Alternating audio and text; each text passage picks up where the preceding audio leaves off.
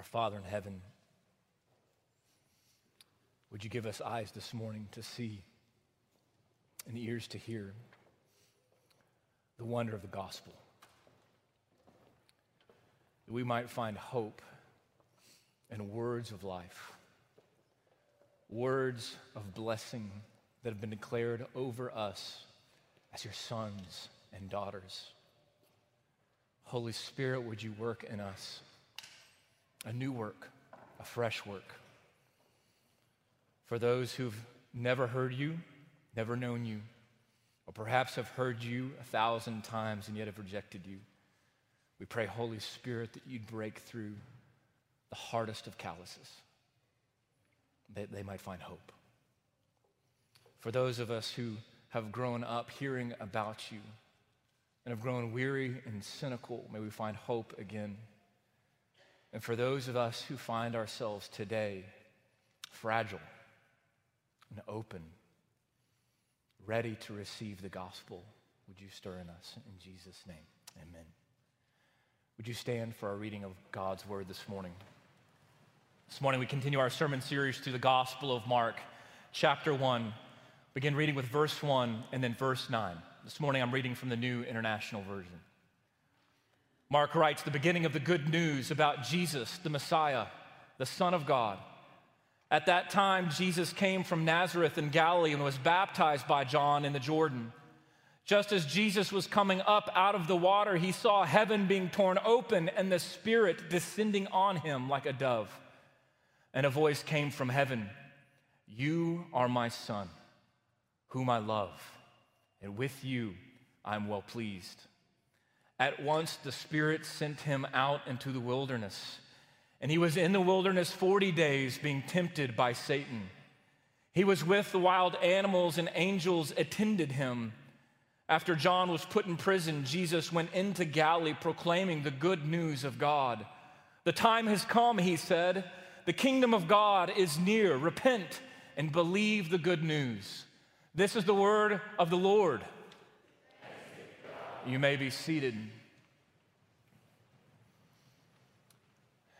When Jay Marty showed me the bulletin earlier this week, I told him I loved it, except I would be a wreck when I got to the pulpit. And that's true. Jay Marty, Alicia, choir, thank you for leading us to Jesus this morning. We'll see if I can get through this. My daughters love to go swimming. My daughters are anything like your kids, or if you don't have kids, or they're anything like you love to go swimming too. You love to go swimming because we're Texans, and the summer is brutal. And so we flock to pools as a city. Now, if you've ever gone swimming with children, or you've been around children in a pool, undoubtedly you have heard these 4 words. Daddy, look at me. Daddy, look at me, as my oldest daughter dives off the high dive. Daddy, look at me, as my second oldest daughter swims across the pool with no floaties. Daddy, look at me, as my youngest puts her head underwater and blows bubbles. Daddy, look at me. What's amazing about those 4 words is no matter how old you are this morning, odds are you said them too when you were a child. You called out to your mother or your father and you said, "Look at me." How often, as adults, are the lives that we now lead just one giant cry that are still saying, "Daddy, look at me." Bruce Springsteen, one of the most prolific singer-songwriters of our time, was giving an interview about the strained relationship that he had with his father. This is what he said. He said, "I believe behind every artist has someone that told him that he wasn't worth dirt, and someone that told him that they were the second coming of baby Jesus, and they believed them both. That is the fuel that starts the fire." What is Springsteen saying? He's saying that every one of us wants affirmation. And this is true not just of artists, it's true of every human being. Every one of us wants to be affirmed. Every one of us crying out, Daddy, look at me. Every one of us who longs for someone to say, I love you. Who wants to hear, I'm proud of you. Every one of us wants a father's affirmation. In our passage this morning, God the Father spoke these words over God the Son.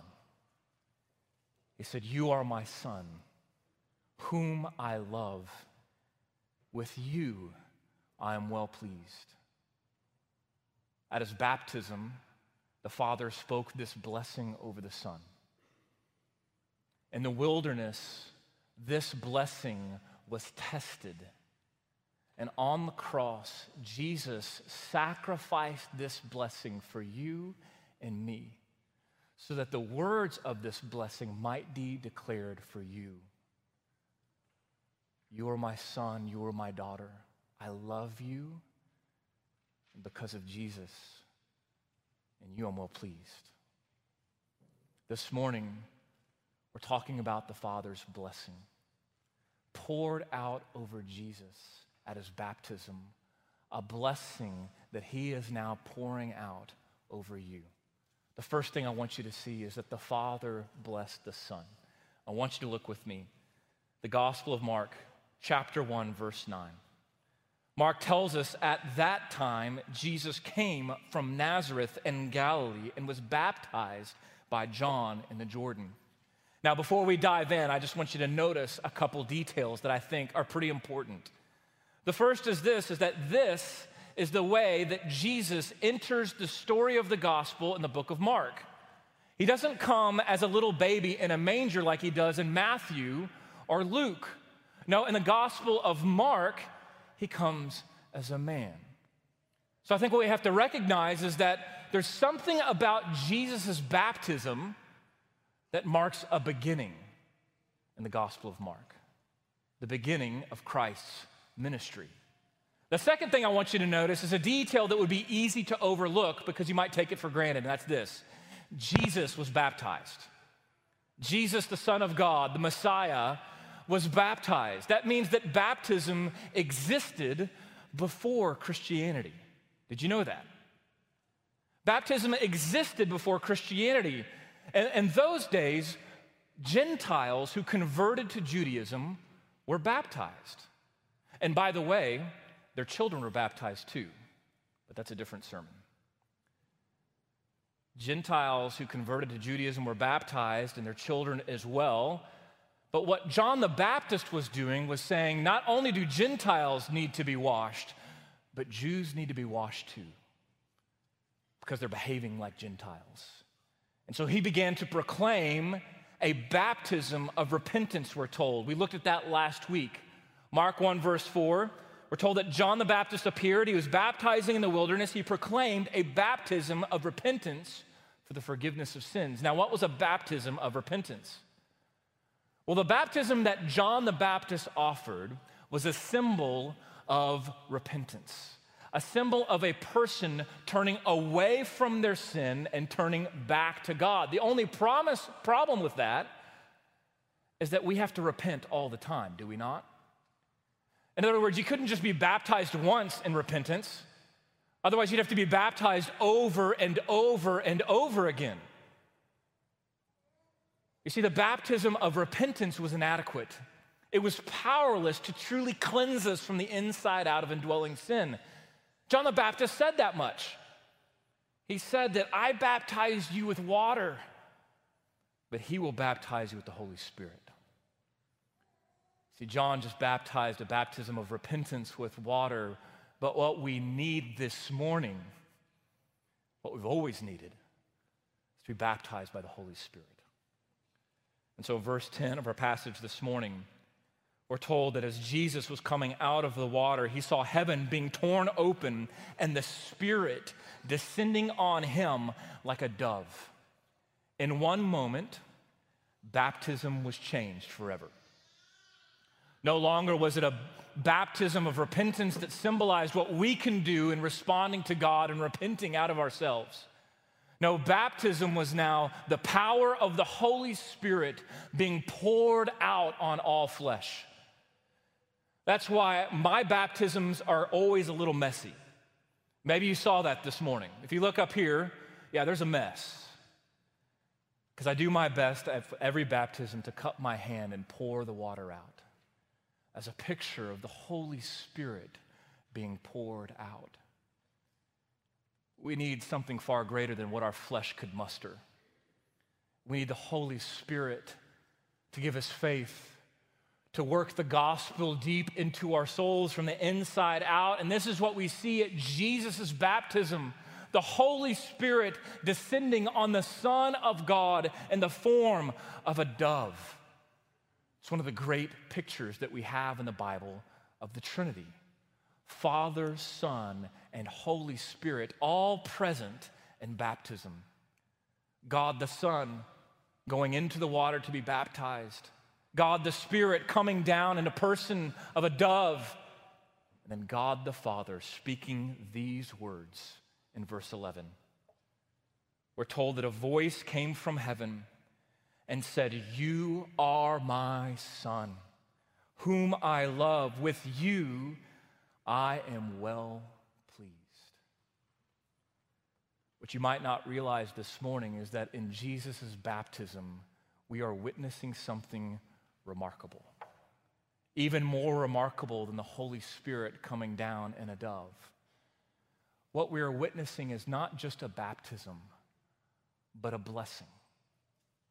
God the Father declaring his fatherly blessing over God the Son. When you and I hear the word blessing, so often we think of circumstance, we think of possessions, we think of health. But in the Bible, a blessing was not seen as something primarily physical. It was seen as something that was spoken. You see, in the Bible, the idea of the Father's blessing is one of the great themes that most people have never heard about. The Father's blessing being passed down from generation to generation. The book of Genesis, you could say, is actually a book about blessings. Jacob and Esau fighting over their father's blessing. Jacob scheming as the younger brother his way to the blessing. Esau totally beside himself, weeping because he did not receive the blessing. Later in the book of Genesis, an entire chapter is devoted to Jacob blessing his 12 sons. Later in the New Testament, we see that Abraham is seen as our father through Jesus Christ. And as the father of nations, Abraham has blessed the whole world. And then here at the baptism of Jesus, we see a father speaking a blessing over his son. A Trinitarian rite of passage. God the Father coming down from all eternity to speak words of life and identity and affirmation over his only begotten Son. And so he tells Jesus, "You are my Son." Jesus is the Son of God, not only in his incarnation in that he is like you and me, but also in his relationship to the Father, an unbreakable bond. Father, Son, and Holy Spirit. Jesus is the Son of God. This is even in the title, the Gospel of Mark, something that Mark wants us to see particularly about the person of Jesus. Verse 1, the beginning of the gospel about Jesus Christ, the Son of God.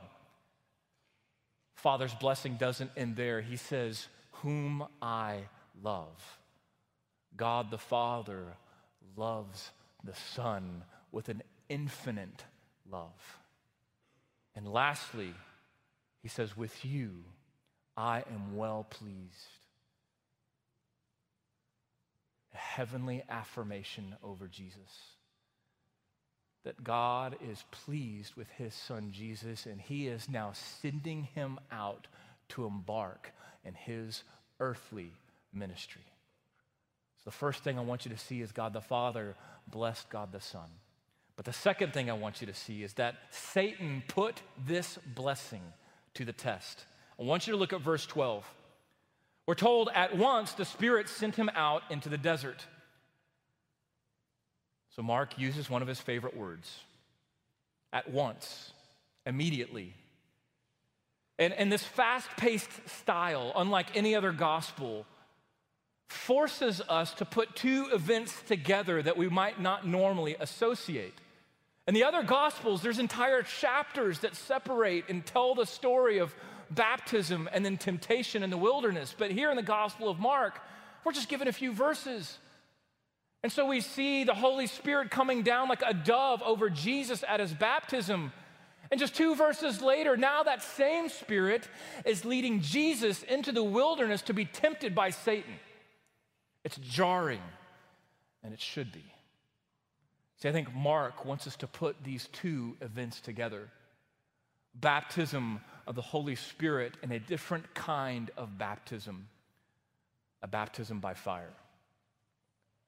That same Spirit that was at Jesus' baptism is now leading him to be tempted by Satan. Why? Why would the Spirit lead the Son of God to be tempted? Because the Son of God is now displaying his identity not only with the Father, but with you and me. He will be tempted in every way that you and I are. Verse 13, we're told that he was in the desert for 40 days being tempted by Satan. He was with the wild animals and angels attended him. Why 40 days in the wilderness? Because he's reenacting the 40 years in the wilderness that the people of Israel spent wandering, and where God's people fail and giving into temptation, Jesus Christ succeeded, and he withstood every test.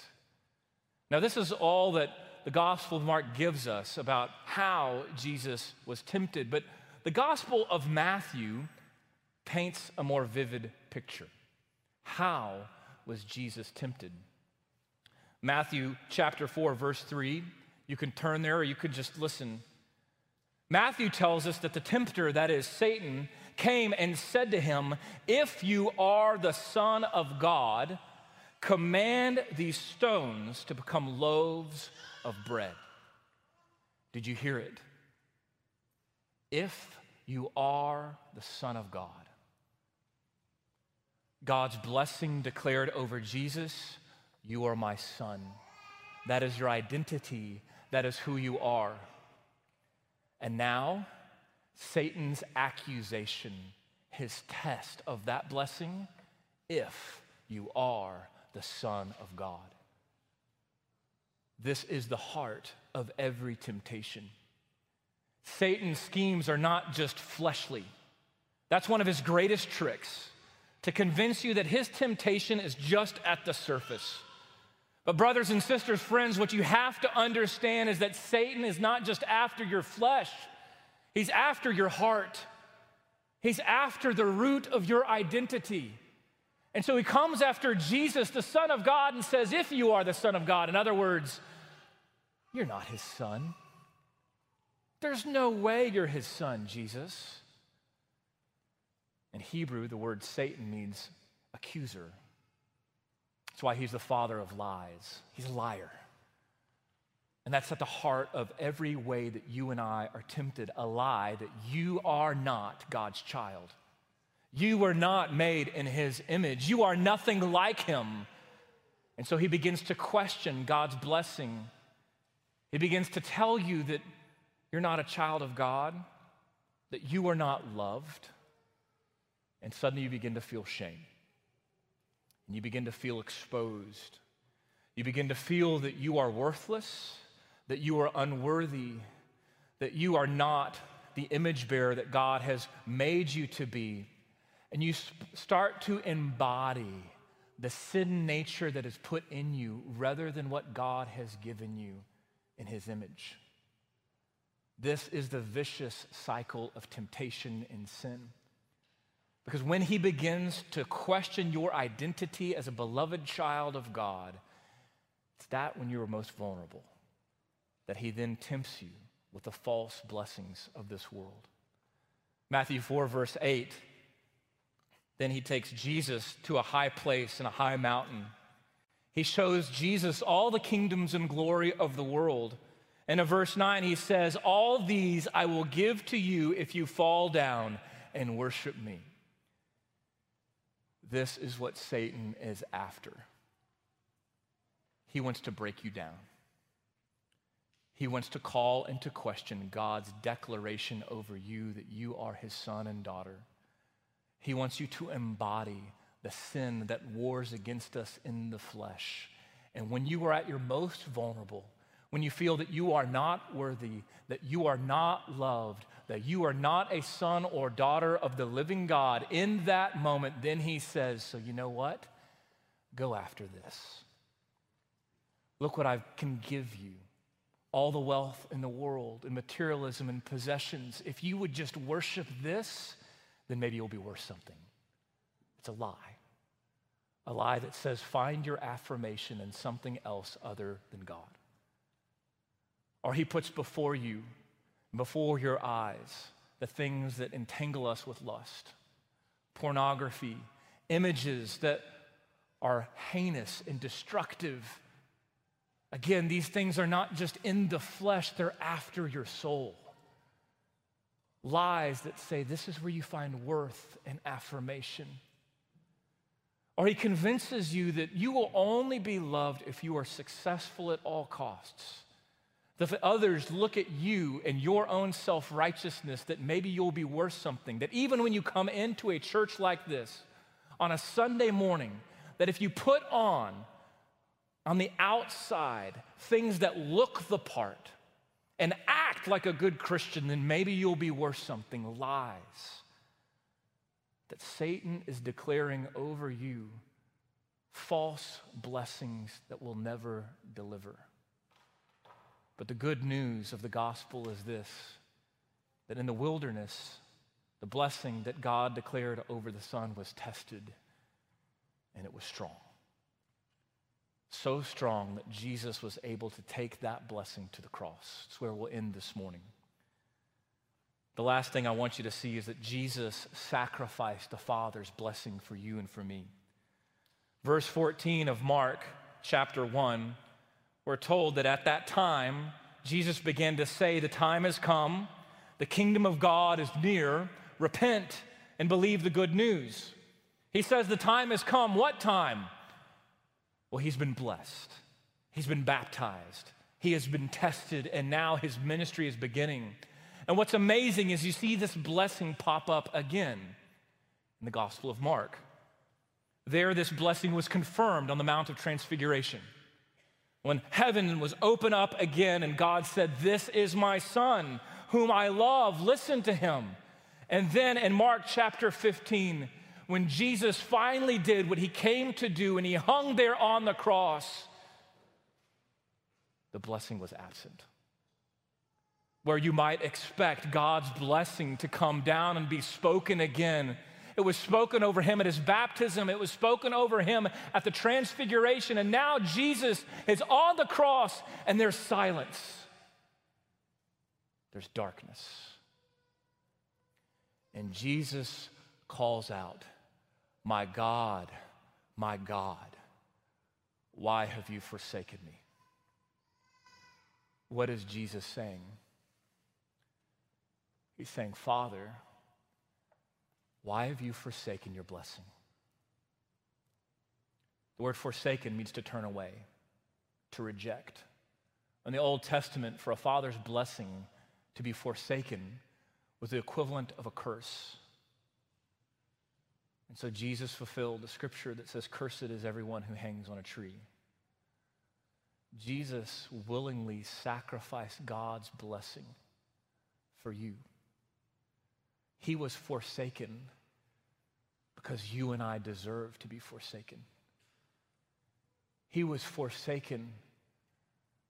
God's Son was forsaken because you and I were orphans and strangers to the family of God.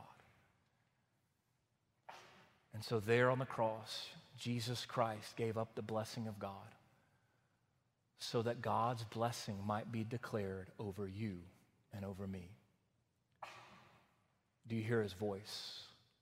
Ephesians 1:3, Paul put it this way: "Blessed be the God and Father of our Lord Jesus Christ, who has blessed us in Christ with every spiritual blessing in the heavenly places." What is that spiritual blessing? It is that in Christ Jesus, because the Son of God died in your place, God now declares over you, you are my son, you are my daughter. Because in Christ Jesus, he died on the cross for you and for me, God now declares over you, I love you. Because Jesus Christ, who knew no sin, took your sin in his body on the tree and died and rose again in victory. In Christ Jesus, God now declares over you and me and all who trust in his name, in my son Jesus, because of him, with you, I am well pleased. Today, if you hear his voice, do not harden your hearts. The time has come. Repent and believe in the good news of the gospel of Jesus Christ. In Christ, you are son. In Christ, you are a daughter. In Christ, you are loved. And in Christ, God is well pleased with you. Let's pray. Father in heaven, it's good to call you Father this morning. May we now walk as children of the living God. May we claim the blessings that have been declared now over us in our own baptisms. And now may we live in a way that is worthy of this calling that you've given us in Jesus Christ. May we receive these blessings for ourselves, that we might be your sons and daughters, that we would see ourselves as infinitely loved. And because of the cross of Christ, may we see that you are pleased. We ask this in Jesus' name. Amen.